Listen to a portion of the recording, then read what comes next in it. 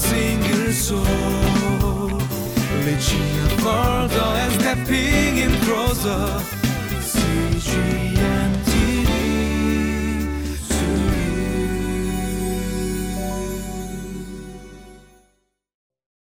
Hi, I'm so glad that you can join us here at Living Life.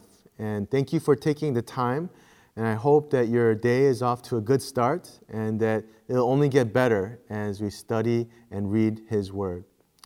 You know, has there ever been a moment in your life where you were excited for longer than just 1 minute? In fact, has it ever lasted for more than a day?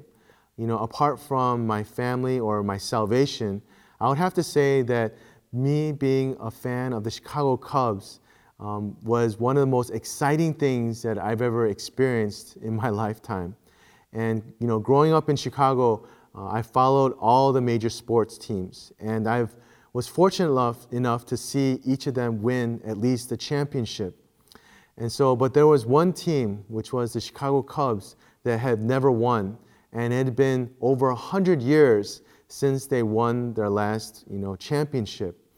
And so I remember that fateful day in the year 2016, and I was in Korea, and I saw and witnessed the Cubs win the World Series. And I remember when it was all over, I was screaming, I was shouting, and people knew, that I was a Cubs fan, and they were so happy and excited for me.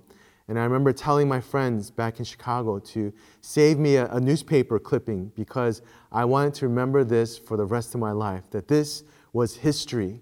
And so there was so much joy and excitement. And I can imagine how much joy and excitement David had when he would praise God. And that's something that we'll see in his writings here in the book of Psalms.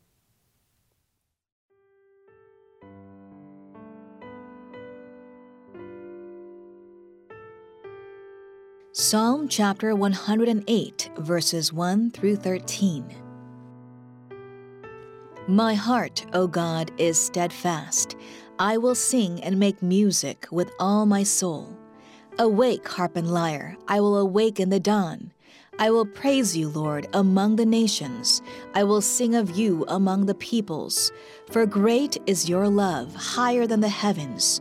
Your faithfulness reaches to the skies. Be exalted, O God, above the heavens. Let your glory be over all the earth.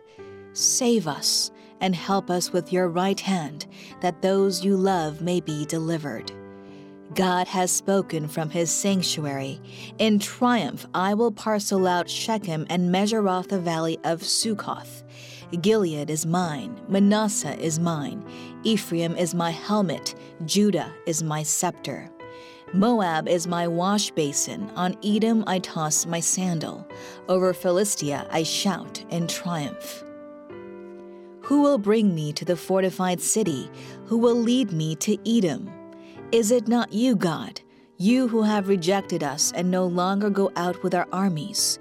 Give us aid against the enemy, for human help is worthless. With God we will gain the victory, and he will trample down our enemies.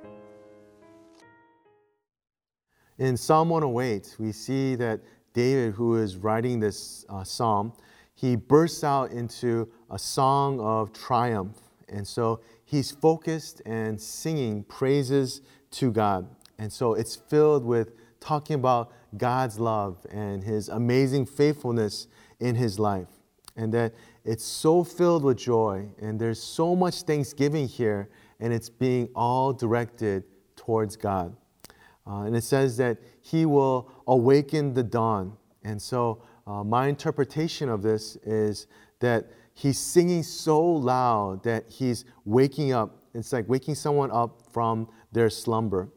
And if you ever lived or been in a country where there are roosters, you'll know what that's like. I remember when I would visit different countries in Asia, or living, especially when I lived in Guam, I remember hearing the rooster crow, not just at the crack of dawn, but at all times. And I remember even when I'm trying to sleep, when I would hear that rooster crow, it was so loud and that it would wake me up. I remember feeling so angry at this rooster. And I always wondered why, but when they crow, they don't crow softly, but they usually crow loudly. And with all that they have, all their energy, they're just screaming and shouting it out.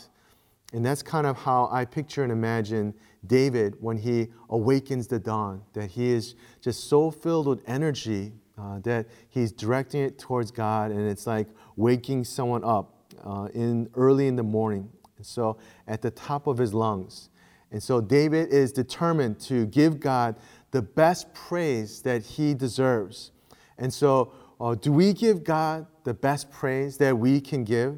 What does our praise look like to God? Have we ever asked ourselves that question? I heard one pastor challenge his church during a sermon whether or not their praise leads into confession of their sin. And I thought that was very interesting. I always thought of praise as showing our joy and showing how much we love and talking about how great our God is. But he also said that our praise should lead into our confession, saying how God is so much, how we are unworthy to receive God's love. And so praise is not just an introduction to a sermon, but it should also be a part of our worship experience. So even the part where we confess our sins as we approach Him and approach His grace and His throne. And so David's praise was not done in secret, as we also see here, but it was done in the presence of His people. And so there ought to be a time where we praise in private, but there should be a time where we praise corporately with others. As a family, we should give our praise to God. What impresses me is how much David experienced God's love and His faithfulness. Based on his experiences, David knew that if he were to measure everything that God has done for him, he said that it would go beyond the heavens, beyond the clouds, because that's how great and how high God has done for him. And so David's praise then turns into a prayer, asking that he be rescued from his present circumstance. And so at the start of the psalm, we wouldn't have known what David was going through. He only mentions that he's in trouble in the middle of the psalm. And so you can see his heart and the mind was at the right place. This is why he was called a man after God's own heart. So he didn't allow hardship, he didn't allow suffering to sway from his worship to God. And so this was humbling to me when I read it. So often I let my circumstance dictate how I worship and how I praise God.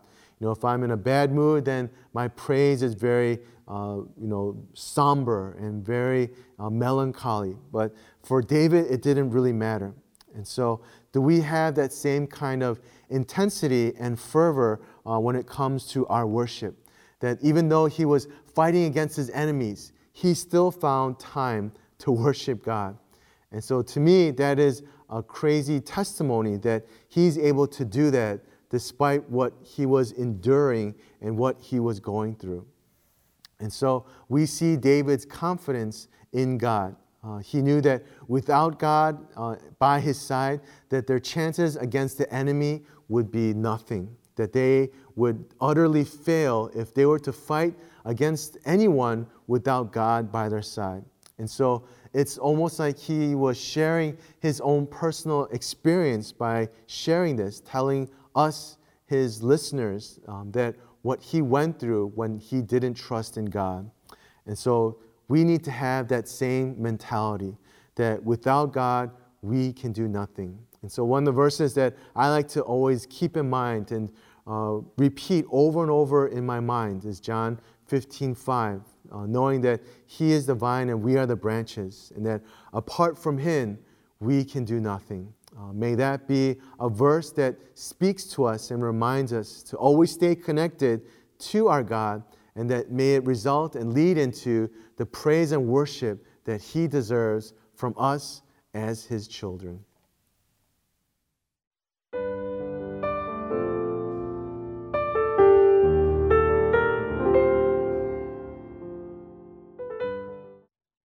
And so as we looked at closely at this Psalm 108, we see that David's praise was from his depth, from the depth of his heart, and that he didn't allow his circumstance to rule over what he wanted to give God to. And so may we do likewise. May we learn to praise despite what circumstance or what things we're going through. Let's focus on God and Him alone.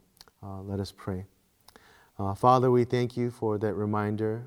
We know, Lord, that we are human and that we are subject to our emotions and our feelings. But God, I pray that because we've seen how faithful you've been to us, help us, God, to stay along that path, the straight and narrow that leads to you.